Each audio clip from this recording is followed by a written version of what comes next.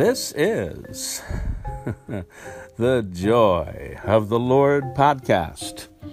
And what we wish to do today is to continue on with God's purpose for the family and the challenges that are before us as we raise children. We want to pray as well for individuals who desire to have a child. And perhaps they're being told by others, don't pursue that. Maybe you should get an abortion. Oh, the child will have a birth defect or something. In fact, I know a pastor who had seen the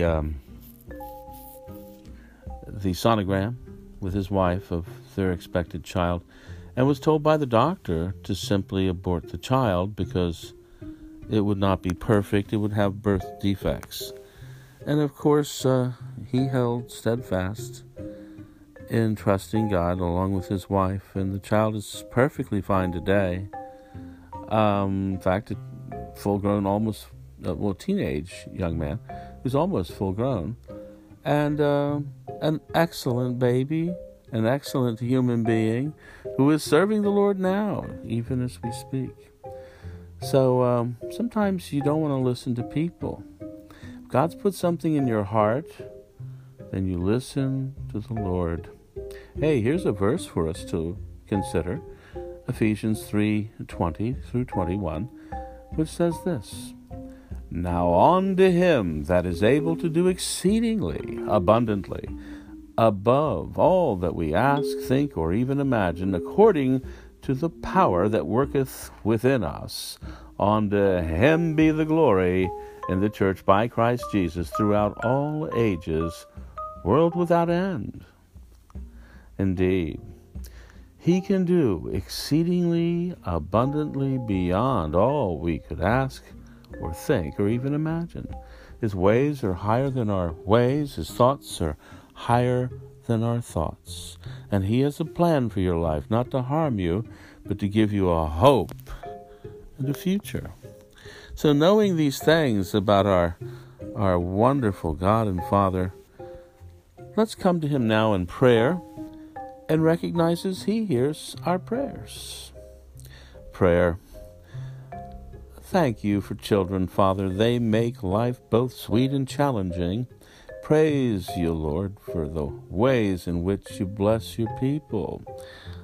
I'm asking you now to bless those who desireth a child with a baby, because we realize that children are an inheritance from God, and the fruit of the womb is a reward from your hands.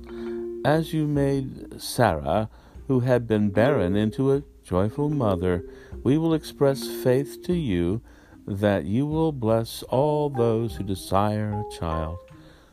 Through faith, Sarah received the strength she needed to conceive, and by your power, enabled her to deliver a child when she was past normal childbearing age.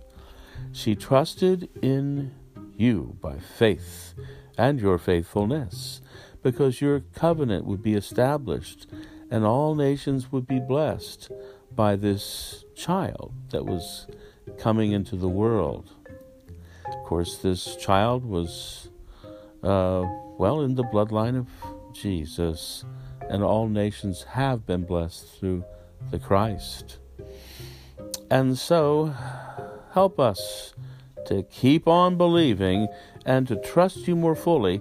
Protect our minds and our hearts from any negative words or thoughts. And we thank you, Lord, for your promise that you will not let those who desireth a child be confounded.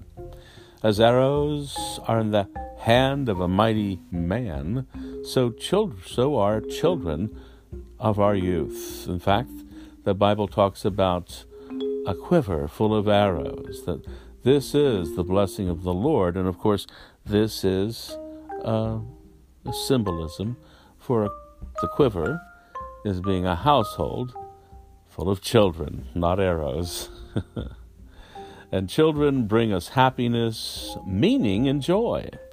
I praise you, Father, for your every prayer promise of your word. You assure us, you assure me, that whatever we ask, we will receive from you when we keep your commandments and do those things that are pleasing in your sight. Thank you, Father, for hearing my prayer for these individuals who are trusting you for a child. And we look forward to all you have in store for these mothers who want to be a joyful mother this day. And we take our encouragement and strength from the Holy Scriptures, and Psalm 127, verse 3, and Hebrews 11:11, and Psalm 127, verses 4 and 5, and 1 John 3:22 and 23 give us faith for believing. And this is what you want to do in the lives of these women who want and desperately want children. So we just give this into your hands today in the name of the Lord Jesus Christ, and it's through his name we pray. Amen. And Father, one constant that happens in the lives of all mothers and fathers is a discipline with regard to children. And let's look at this scripture. Proverbs 22, verse 6 reads as follows: "Train up a child in the way they should go, and when he is old, he will not depart from it." Our key thought, the best thing is, to spend time on your children. Spend time training them in the way that they should go, that they'll not depart from it, and raise them up in the fear and admonition of you, dear Lord. And we just want to come to you now in a word of prayer. And Heavenly Father, thank you for the privilege of being a parent. Give us all your wisdom so that we will be able to guide and discipline our children in the way that he or she should go. Thank you for your promise, which assures us that our children will not depart from our teaching when he or she is older. Thank you for teaching me your ways. Help me to teach your ways to my child, both by word and example. With your help, we will never provoke our children to wrath. Father, help us to bring them up in your nurture and admonition. Always set a watch before our lips, O Lord, as we communicate with our children. Keep us tender-hearted and full of mercy and forgiving in our relationship with our child. May we always walk in your ways before him or her, for we realize that your way is perfect and your word is true. Bless our children with a compliant and responsive attitude. Fill our children with wisdom and understanding so that he or she will walk in your ways throughout their lives. We pray that our children will always be responsive to your love and direction and have the desires of his or her heart fulfilled.